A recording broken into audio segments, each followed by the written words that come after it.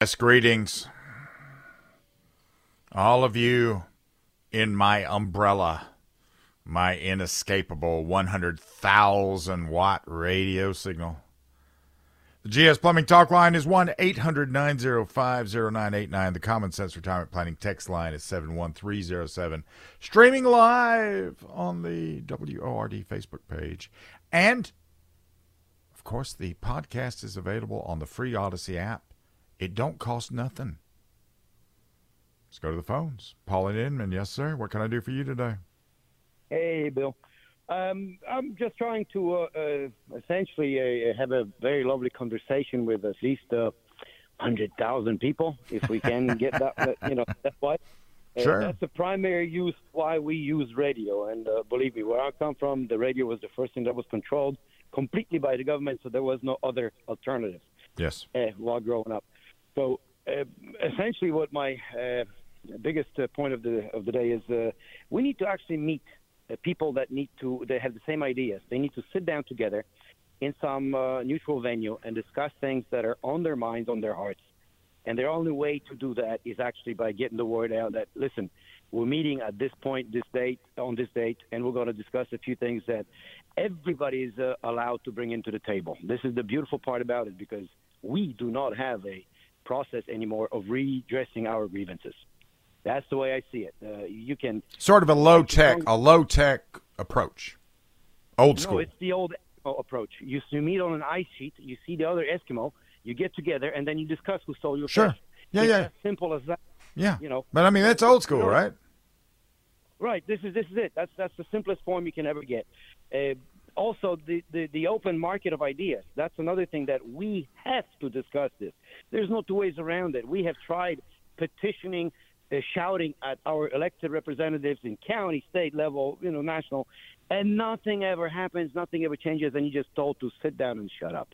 So we're trying to organize some sort of an assembly, at least in Spartanburg County, perhaps in Greenville County, or both, and then have a nice, lovely time at some table, probably in the burger joint or a hamburger or some barbecue issue stand, just to get the ideas to the people that, listen, there are certain things we can do. So let's sit down and do that. That's a grassroots approach. Grassroots always works. Grassroots always works. Bill, I don't have a high-tech satellite network, blah, blah, blah, $3 billion in a budget to do that. Right. I have only one phone and one voice. Well, let me tell you a story, Paul. I'm going to tell you a story. I know this guy named Tim Knight. Now, Tim Knight is he'd be the first one to tell you he's a trust fund baby, so he has the money to do things, but he also has the time. And Tim Knight and a few other guys, they saw something happening in Colorado where the senators of Colorado, when they were considering a gun control law that they were going to pass, they put out the word that they were not going to listen to their constituents anymore. So Tim went to Colorado and got with a bunch of guys on the ground, and they got on the ground in a grassroots thing, probably meeting in a burger joint initially, and getting their little talking points together and getting their action plan together. And then they went out door to door, knocking on doors and just presenting a point to people, and recalled those three senators in Colorado, if you remember that. Beautiful. And so what you're describing will work. It absolutely will work. But I have an idea for you to mull over, right? Yes. This just occurred to me as you were giving this presentation. What you ought to do with these things is when you call in, just tell them it's Paul's point of the day. Good one. Yes. You like that? No problem. So I mean, I do. So that's a splendid idea. I mean, we tried that once before. It was called the Tea Party movement. And look what that did. Yes, I remember those days. Yes, yeah. I was there. I remember every minute of it, and how what kind of broke my heart, we had to break Russell Castle's arm to do the speech of that thing. But he did it. He relented. And it was beautiful. I was there. I threw some Lipton right into the Reedy River. Very good, sir. Listen, beautiful. Thanks very much for the call. Those are if you get that together, let me know. When you start doing that, let me know. Absolutely, let me know, because that's the way that grassroots will win. Okay, so when Mulvaney was running, in 2010, he was behind in the polls with Spratt, who was the incumbent, who I think was a Democrat. I know he was a Democrat. I think he'd been in Congress for 26 years, and the Americans for Prosperity, think what you want to think about them. That particular time, they got out with 3 weeks to go and went door to door, and Mick Mulvaney wins. It will work.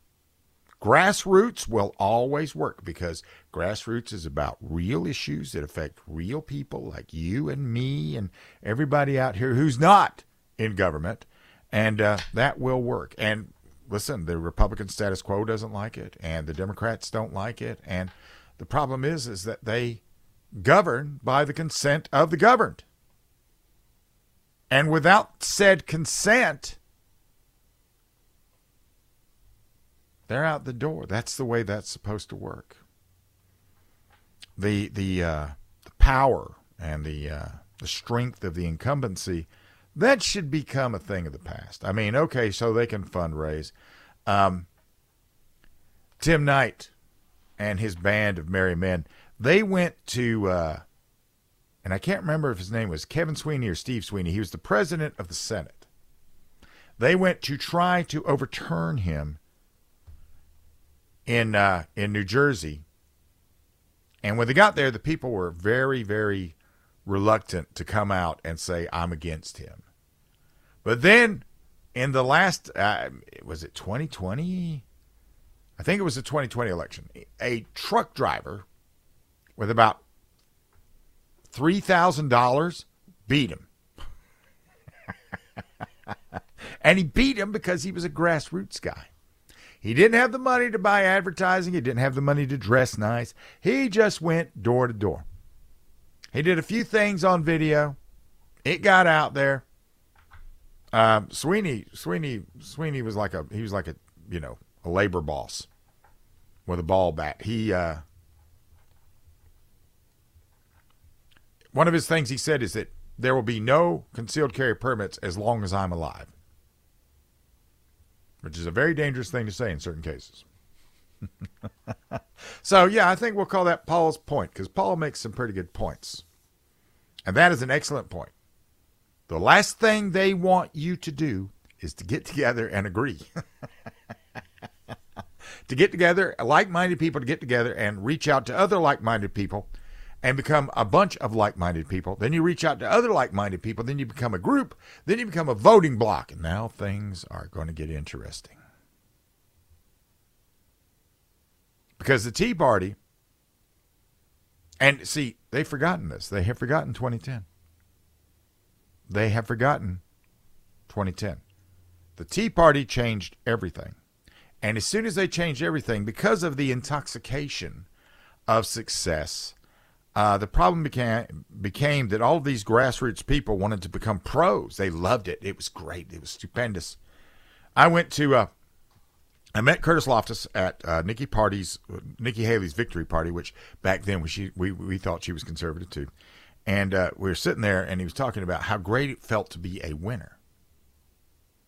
Now, if you look at our government today, the only one left in that Tea Party group that went in there is Curtis Loftus. And that's because he does just a superb job as the state treasurer. I've asked him before, why doesn't he run for governor? I would love to see you run for governor, Curtis Loftus. That would be stupendous. But he's the guy in control. He's the guy in charge of the wallet. So I kind of see where he might be on that one. But when you get so intoxicated by success, you're not grassroots anymore. If you try to make it professional, there's not that many people that can actually stay in that lane. One of the best ones I know is a guy named Paul Vallone, and he's in New York. He's in North Carolina, and he's getting ready to retire. So I don't know who's going to replace him. So, oh goodness, we're going to talk about 2 disasters and 2 responses. How different they are. This is News Talk 98.9 WORD.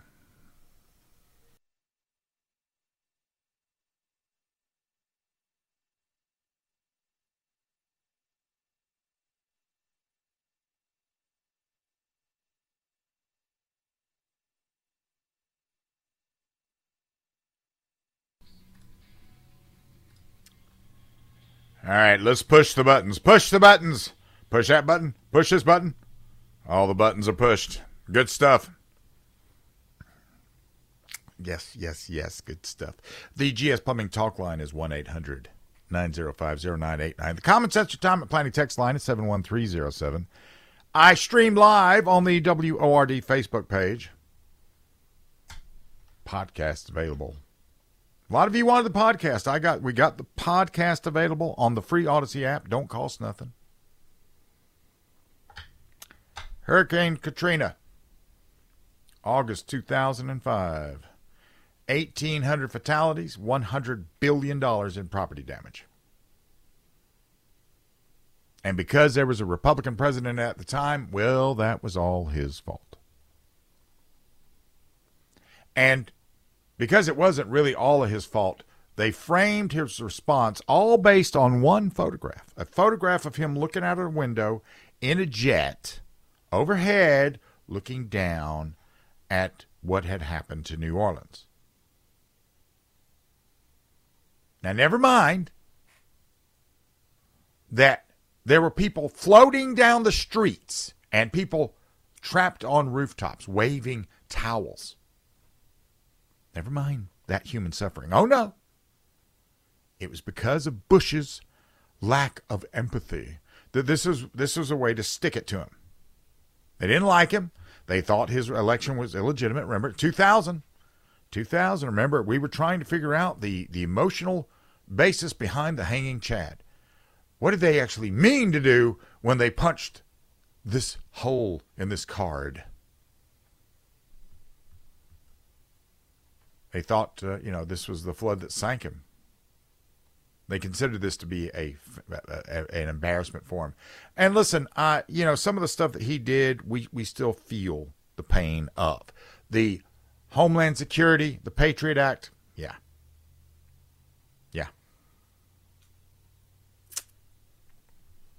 Not a big fan of that. However, he did as much as anybody could have done. Party affiliation not being relevant. He did as much as he could have done with that. Then we have a raging wildfire in Maui, Hawaii. Because we let the invasive grass get there. We let a bunch of other stuff get there. High winds, dry conditions. Now, President Biden didn't do a flyover. He did a flyaway. He went on vacation while one of his states that he won by 30 points was on fire. He was in Delaware at the seaside. Then after he spent a few hours on the beach sunbathing, because God knows man needs a tan, he replied, "No comment about that." Signed a check for $40 billion to support Ukraine. And the Maui residents got no comment. Then they got a $700 stipend to address immediate needs, including water, food, and clothing. I'll tell you why that is in just a minute. Why I think it is anyway. But refugees, read that to mean illegal immigrants, arriving in America received 3 times as much, $2,125 in resettlement grants. How generous for the refugees, but not the American citizens. Now, here's the reality of a disaster area. A disaster area, you literally can just leave the disaster area, right? That is the most overly simplified thing I can possibly say about it. That you can just leave the disaster area. And I think they thought, well, $700, they'll just go find a Walmart and get a few things. They'll be okay, even though they just lost everything they own. And maybe some people. In the interim, Biden and Dr. Jill, they were at Lake Tahoe, an $18 million house belonging to Tom Steyer. And Biden has been president for 2.5 years. He's taken 367 days of vacation. So we can now call him Vacation Joe. So he's actually only been at the helm of the ship that he's flying into the mountainside for a year and a half, which is probably better than the 2.5 years because we probably would just already have hit it. But what about when Supreme Court Justice Clarence Thomas had a rich friend who wanted him to be his guest, and the media and the left are calling for his impeachment and imprisonment, but the Bidens and this is it's just all out there. It's just all out there now. Everybody sees this. The New York Post did investigate and found the first family is renting the home for fair market value. But is that the big guy's rate? Is somebody out there saying, well, the president wants to rent your house. How much is it going to be? See, I'd be out there. I'd be like, well, how much do I want so I can retire? Now, when he finally went to Maui, to a disaster area, guess what? Roads were shut down. This is why Bush only flew over New Orleans and didn't go down there to get the photo ops, right? Bush was insensitive for not landing, but his security measures would have disrupted the rescue and cleanup effort. And Biden didn't have that issue. He just wanted to go down there and get a lei and a sugar cone with, some soft serves, waffle cone.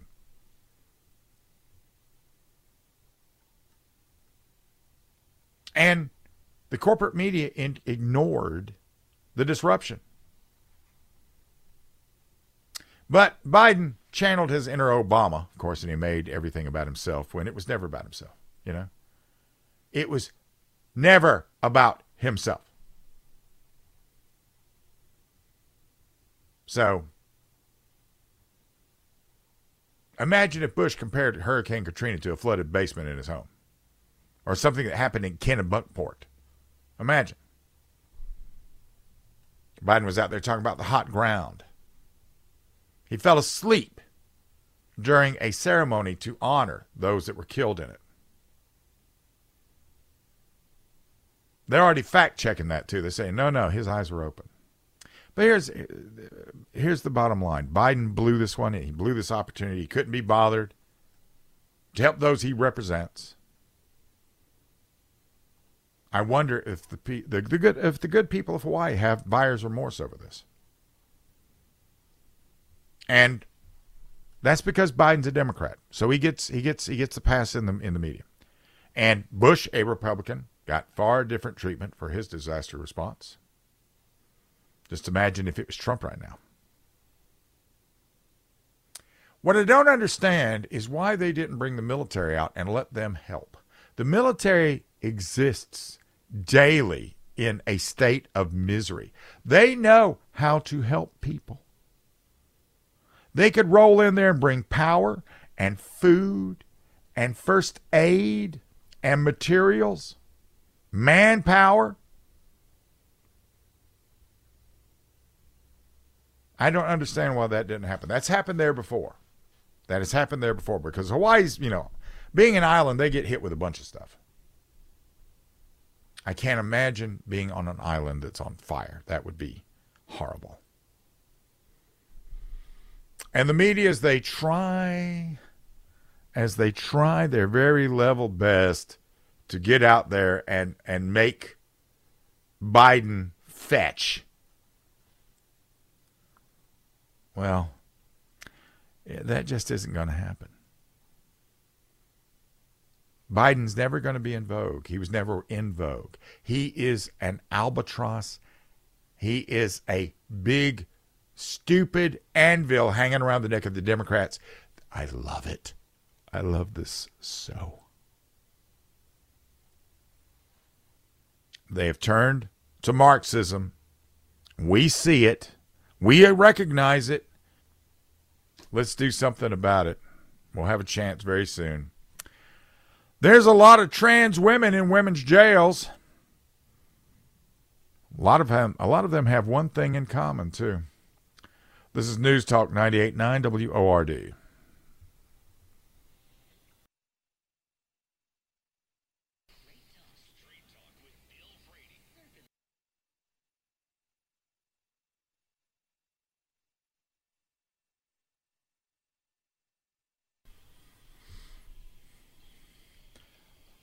I think it needs to be said that I don't know the exact numbers of what's happening with this. I just know that it's happening.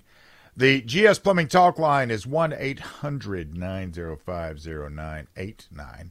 The Common Sense Retirement Planning text line is 71307.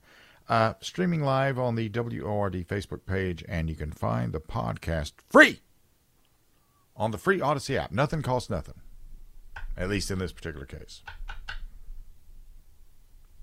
Now, prisons are full of people that don't know how to control themselves already, okay? So what happens when you take somebody who has a proclivity for a certain type of crime, and then he decides, well, I'm not actually a man. I'm a woman. And this is happening in a jurisdiction where they say, well, if you identify as a woman, we have to put you in a female facility. Now, what have we got? Now, we're just going to look at one place. We're going to look in Wisconsin. And what they found there is that half of all prisoners who self-identify as a transgender woman behind bars, at least in part, because they were convicted of sex crimes.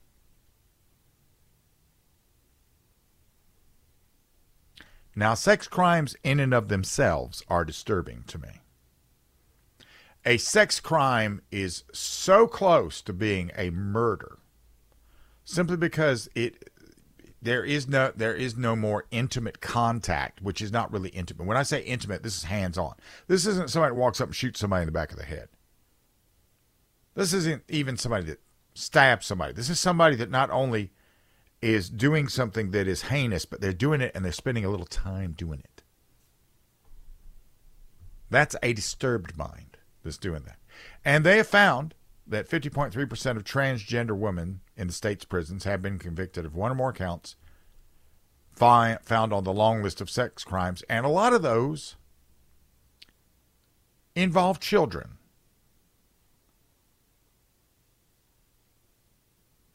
And there's something called the Heritage Foundation's Oversight Project, and they are, according to their documents, 161 men who believe they are women are housed in Wisconsin's prisons.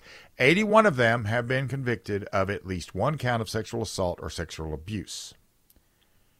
And included in this list of designators: sexual assault of a child, sexual exploitation of a child, trafficking of a child, bestiality, rape, sexual intercourse without consent, forced viewing of a sexual act, and many others.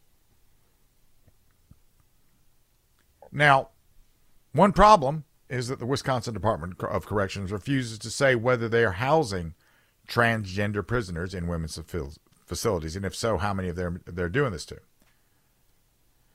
Now, the state, which, very recently was sort of a red state, they're sort of trending now on the progressive side, and they apparently don't draw that sort of distinction because they've bought into this trans women or women chanting craze. But we know that's happening. We've heard about it happening. Now, here's a stroll down memory lane. A convicted trans murderer in California has been found guilty of murdering a lesbian couple and their son. They sent him to a women's prison because he identifies as a female now. Because, of course, they did. And before you could say Bob's your uncle, he was accused of repeatedly preying on women in the prison. What a brilliant idea. Then there's there was Demi Minor in New Jersey. The trans convict was one of hundreds of men claiming to be women who were sent to female prisons in the Garden State. This guy impregnated 2 actual female prisoners at the facility and then admitted to the deeds. And, how is it that women can suddenly get other women pregnant after all these millennia? His own mom told reporters she thought her son was a psychopath. And the point of this is this. You can look at these stories and others like them and put them in context with the statistics from Wisconsin. And if for some reason a significant number of self-identified transgender women who are convicted of crimes have demonstrated a particular propensity towards sex crime, isn't locking them up in a facility full of women who can't get away just about the worst idea possible? And yet, it just keeps happening. In Illinois, a female prisoner was raped by a trans prisoner who was transferred into the facility. Then she complained to the staff about it. How does that actually play out when you complain about being raped? How would that conversation go? When she complained about it, she was pressured into dropping the charges, and then they turned around and hit her with a charge of filing a false complaint.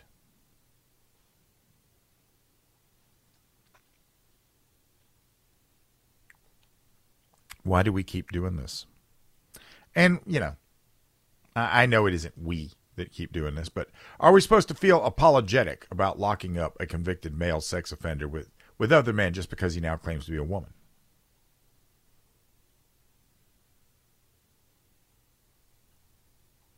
Oh my, I have a text that does not like me. You are a hateful person and God will judge you for your words and actions. I don't know if that's actually for me, just based on the area code. Is that actually for me? 7067, is that actually for me? I'm hateful for pointing this out. See, I didn't do any of this. This is the thing I love. This is where these are the same people that say, hey, hate the game, not the player. Don't kill the messenger, that kind of stuff. And then they come out and they come this way. CNN gets out there and says when you put transgender women in male prisons, they might be sexually assaulted there themselves.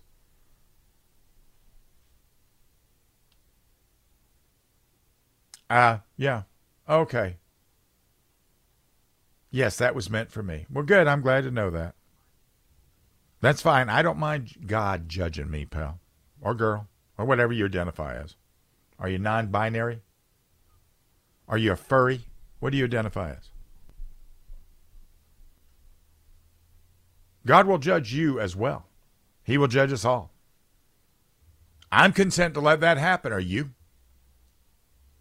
Are you?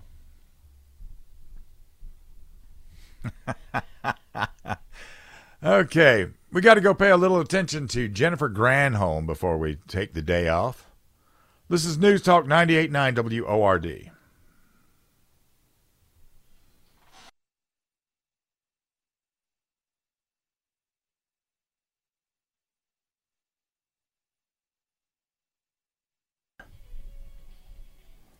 Got to do a little time management here. Get everything in.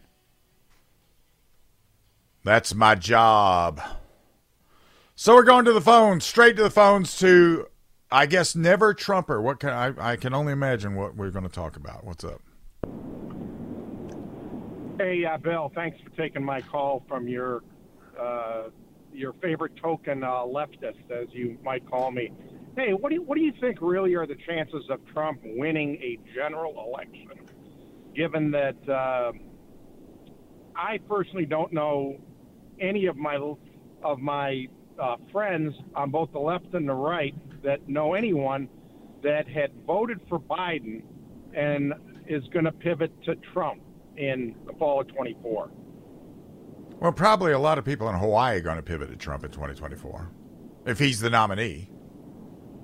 Well, even there, it's such a dominant blue state, it still won't matter. But I'm talking about the states like, Michigan, Arizona, Wisconsin, Georgia, Pennsylvania, all these swing states. I mean, you got some of the candidates talking about trying to raise the voting age to age, 25. So you got more 18-year-olds being minted and more old people that generally are conservative dying. Where are these people going to come from? Well, I don't know. Do you think history predicates the future? In some cases, yes.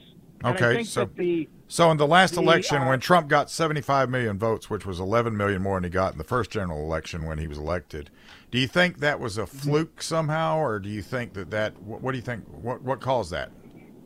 No, I think he had a lot of support, a lot of people that didn't vote in 2016 and thought of Biden as being a threat came out and voted.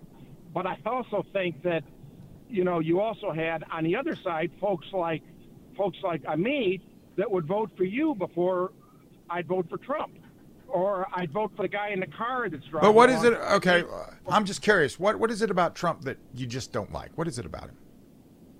Well, what substantive thing don't you like about him? I'm not interested in anything he did prior to being president. What is it that he did as president you don't like?